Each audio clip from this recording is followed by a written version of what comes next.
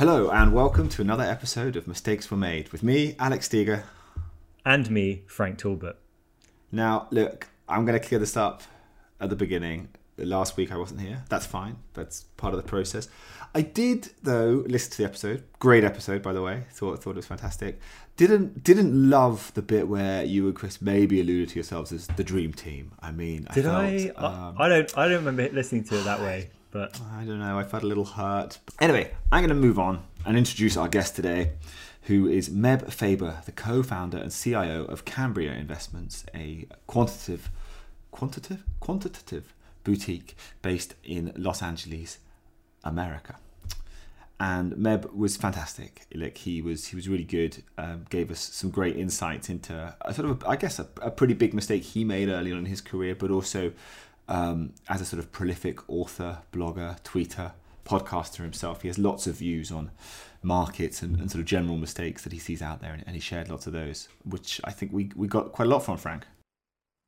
Yeah, I really liked Meb a lot. I think he definitely takes the award for most relaxed guest we've had on the podcast. Clearly that West Coast lifestyle has been good for his coolness. He had none of that corporate facade about him. It was a real authenticity. He believed what he was saying. He had a bunch of lessons to share. He's a perfect guest. Yeah, wow. That is an endorsement. That's a real tease there. Not to say our previous guests weren't perfect, of course, but I think without giving it away, he got hit harder than any of our other guests. Yeah, I mean, it sounds like effectively, and we'll hear this in 2 minutes, but he got wiped out at about the age of, but luckily at a pretty young age, so he gave himself some time to build back better, I guess. Well, after that quite lofty billing from Frank, let's see if he lives up to it. Here are the mistakes of Meb Faber. This is nice to talk about because we often say to be a great investor, you have to be a great loser. And part of the reason behind that is that there's really only two states on markets. A market could be at an all-time high, like the U.S. stock market is currently, or it's in some form of drawdown. Now, that drawdown may only be a few percentage points from all-time high. It may be 10, 20, 40, 60, 80, 90, like some markets are. And so you're either at that sort of promised land of all-time highs or you're somewhere in the dark depths of despair and agony of a drawdown. But that's normal. That's a part of investing. So unlike, I was saying, Twitter, where everyone is 100% batting average and every trade is a 10-bagger, that's not the reality of markets, and you really have to come to that understanding to survive, which is what we say is the most important compliment you could give anyone in our industry, but also anyone that's an individual investor, is just simply staying in the game. And the biggest mistake you can make is you get all your chips taken away and you can no longer bet. And unfortunately, that can be devastating, not just to your portfolio and economic well-being, but to your psyche as well. So the best thing you can do is learn the dumb mistakes when you're young and have no money, which I did. And often that informs your path.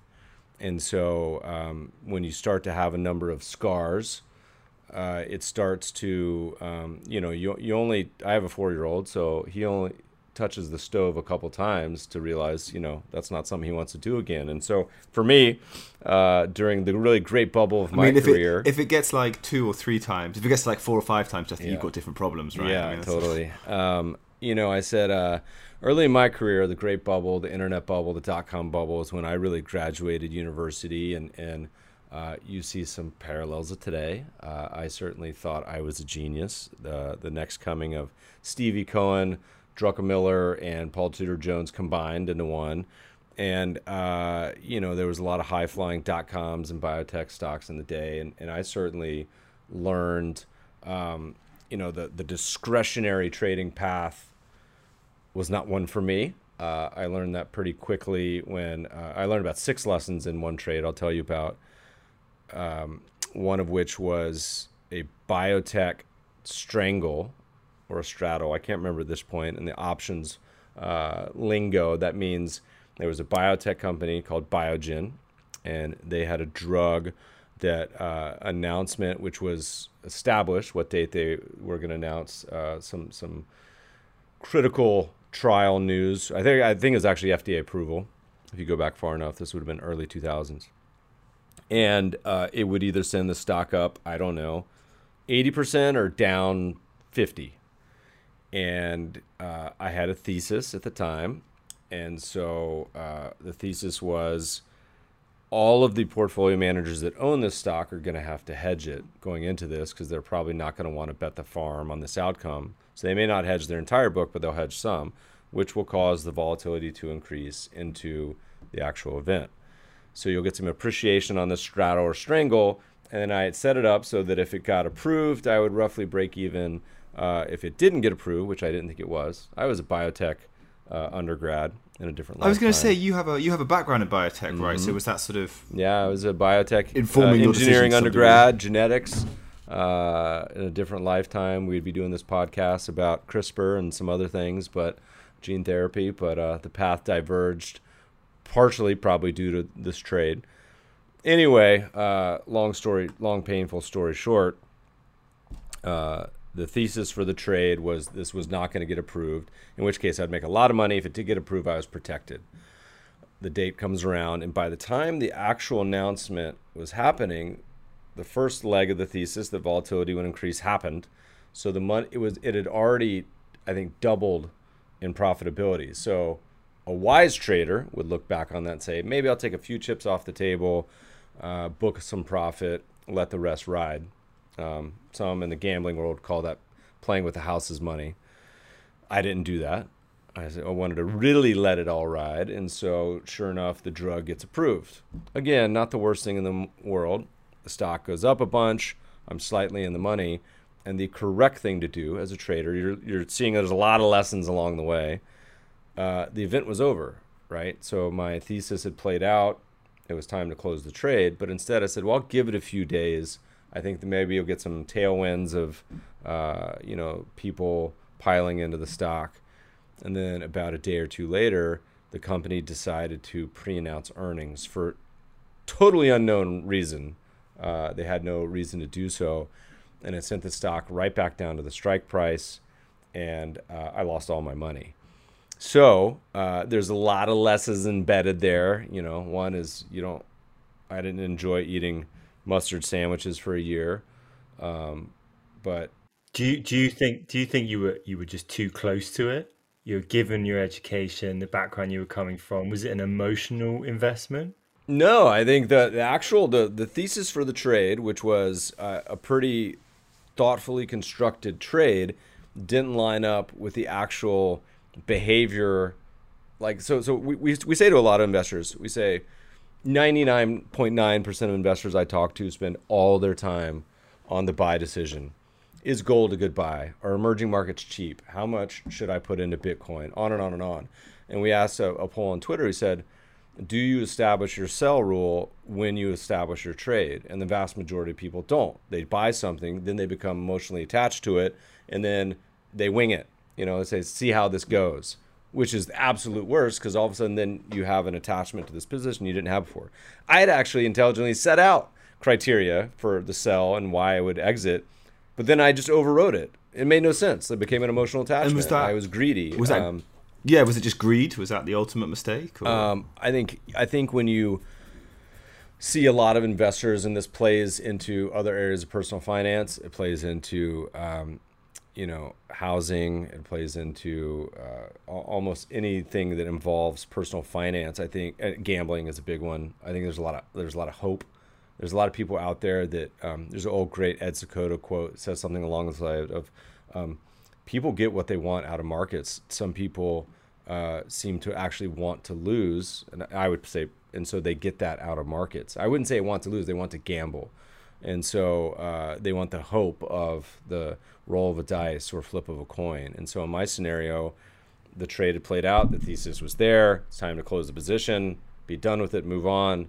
Which is also another big takeaway and learning is that there's always another trade. And there's thousands of them every day. Why everyone has to be obsessed with Tesla and Bitcoin is beyond me, because there's tens of thousands of securities all around the world. A lot easier than focusing on the ones that have been successful. Do you think so there's an element of the thrill of it as well, kind of, it's not so much the greed but the adrenaline, the Probably, you know, I mean, again, this is 21-year-old me.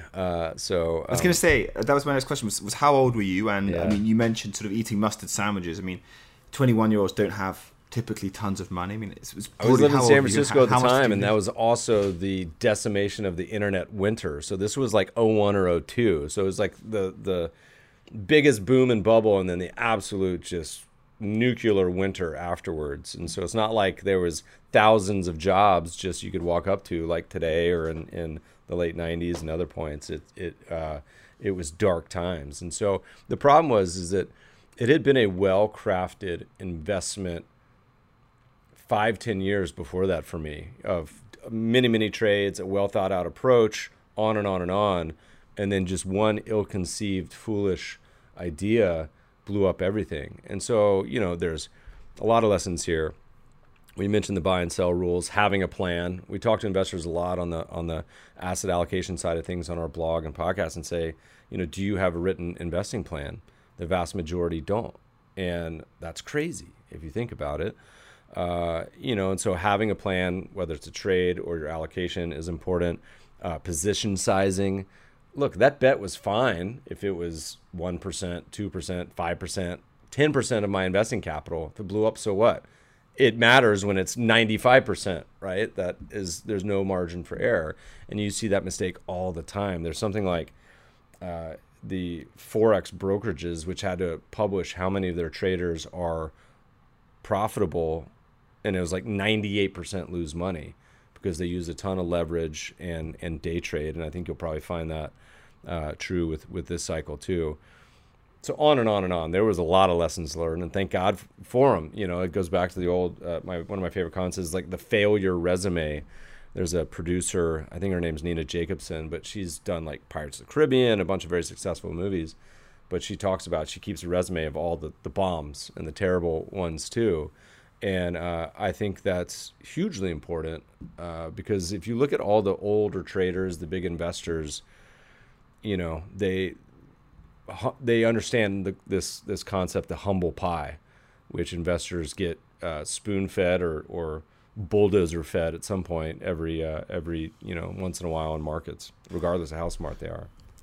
Do you think, in terms of where you are now, and obviously the firm that you set up, and you sort of mentioned at the beginning here, one thing you took from this was, you know, that being a sort of discretionary trader, what wasn't for you. And so, I mean, look, you mentioned loads of lessons there, obviously. Do you think that was the biggest, that, you know, you needed to be rules-based if you were going to do this professionally, that you needed to kind of take the sort of quantitative approach? It left a mark, that's for sure. You know, and so it also pushed me down a path of a friend describes it being, you know, getting a PhD in markets or life, but being poor, hungry, and driven, you know, at that point. And so there was a big element of embarrassment and shame. Anyway, the realization that we're human and emotions play a role, you know, put me down a path. And for me, some people can do the discretionary investing. It is my absolute nightmare. I want nothing to do with having emotional, you know, Buffett and Munger, and this is, I think, important in this part of the cycle, said, you know, it's not fear and greed that drive markets, but envy. And you see a tweet about somebody buying a dog cryptocurrency that was 10,000 and now it's worth 5 billion. You know, that creates, I think, a lot of envy. You see your neighbor buying a new Land Rover, going on vacations because they, you know, bought Tesla, on and on. So I wanted to have a plan. I wanted to use as much potential objective science and history to craft an investment approach that was thoughtful, that would keep me out of the way. You mentioned earlier, you said having a fully diversified portfolio is essential for survival. If you listen to people out there in the market today, they're telling you the only thing worth owning is equities, maybe Bitcoin. Do you think there's still a place for a balanced portfolio with fixed income in it? So if you look at the history of markets, every investment has its moment in the sun and moment in the shade. And it's hard to become asset class agnostic and to have a view of the world, which is, I think, what you have to be as an investor, to come in with an icy veins of looking at assets and not having an attachment. And look, equities are great. We say there's no better way to get wealthy than to be the owner. Whether you start your own company, whether you invest in companies, but you start to see all the emotional attachments creep in there. So equities, we always tell people, if you're going to invest, you got to at least understand history to come up with a base case foundation. And so equities, you can't find an equity market that hasn't declined by 2/3. Most have declined by 75, 80% plus. So there's quite a bit of volatility. Look around the world, and there's a handful that are still down that much from the financial crisis. And they can go a long time going nowhere and or underperforming bonds. So the U.S. stock market, which has been the darling of this cycle, it wasn't the 10 years prior. When I graduated college, 2000 to 2009 was one of the worst equity markets in the world. But that usually sets the stage for the outperformance we see today. But the U.S. equity market at one point last year has had basically the same performance as U.S. bonds for 40 years. Not 1, 2, 3, 4, 5 years, 40. The U.S. has been outperforming. That hasn't happened since 1990s. Before that, it didn't happen since 1910s. So it's actually quite a rare situation. Now, if you look at the 45 investable countries around the world, most Americans put most of their money in their stock market. Most of the Japanese do it. They put most money in their market, the Brits, the Aussies, on. And that home country bias is such a foolish idea. Everyone thinks they understand their local stock market just like they would their local football team or baseball team. But in reality, it's a false sense of security. And so having a global diversification gives you that balance. It's important right now globally because my country, the U.S., is one of the most expensive in the world.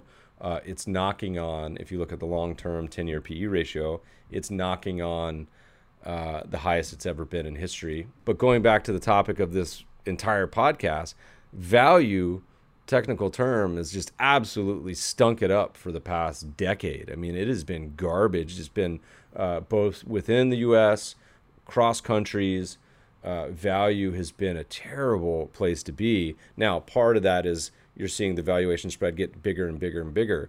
You're seeing value managers go out of business. You're seeing short sellers are virtually extinct at this point, trying to get step in front of a bulldozer on a lot of these high-flying growth stocks. But you look back in history, and this is, rinse, repeat. You can go back to the radio companies of the mid-century, the electronic companies, the railroads. The utilities, my favorite, is in the 1920s.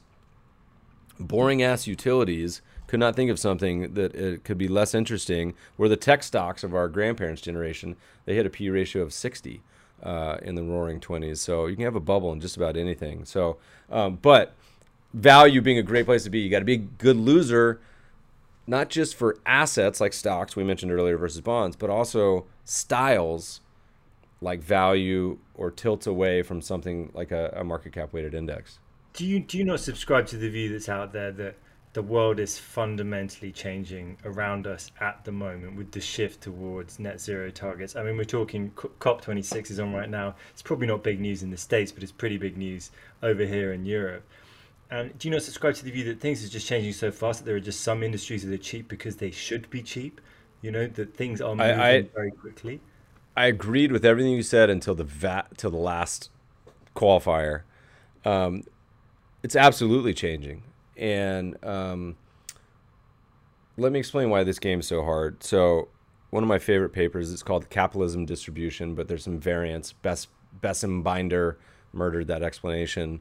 All these studies have shown the statistical return of stocks. And over time, they show that power laws, like if you think about like earthquakes, where a 4.0 earthquake is 10 times the size of a 3.0, a 5.0 is 10 times the size of 4, a 6 is 10 times the size. So it gets logarithmically more impactful the bigger it gets. Well, it turns out that's true in stock markets. And the vast majority of all the stocks returns are delivered by a tiny proportion of actual companies.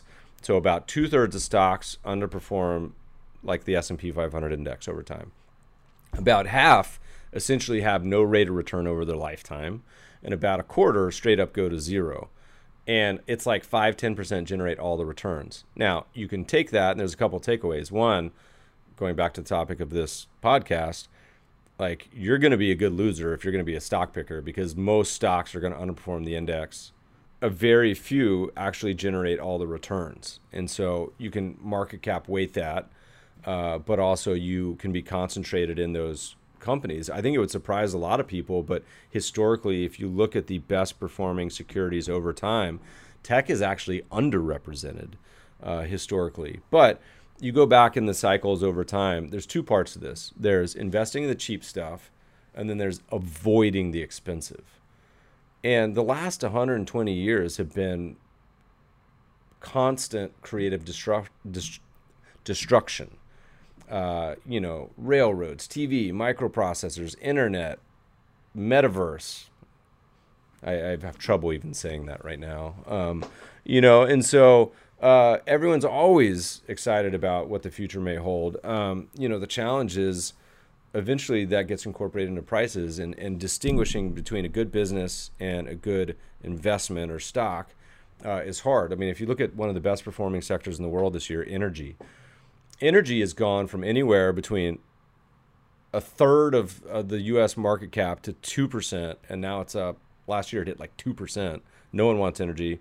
Huge drawdowns, and I think it's up 50% this year. So I think, to me, it's always rinse, repeat. The assumption is everything is always going to be different. And do you have an investing approach that can adapt to that no matter what happens? And if you're a market cap weighted global indexer, God bless you, because you're going to end up holding all these companies and they go up. It's the ultimate trend following portfolio. I don't think any market cap investors would admit to that, but the ability to own more of a stock as it goes up and own less of it as it goes down, you're eventually going to own the killer companies of tomorrow, no matter what.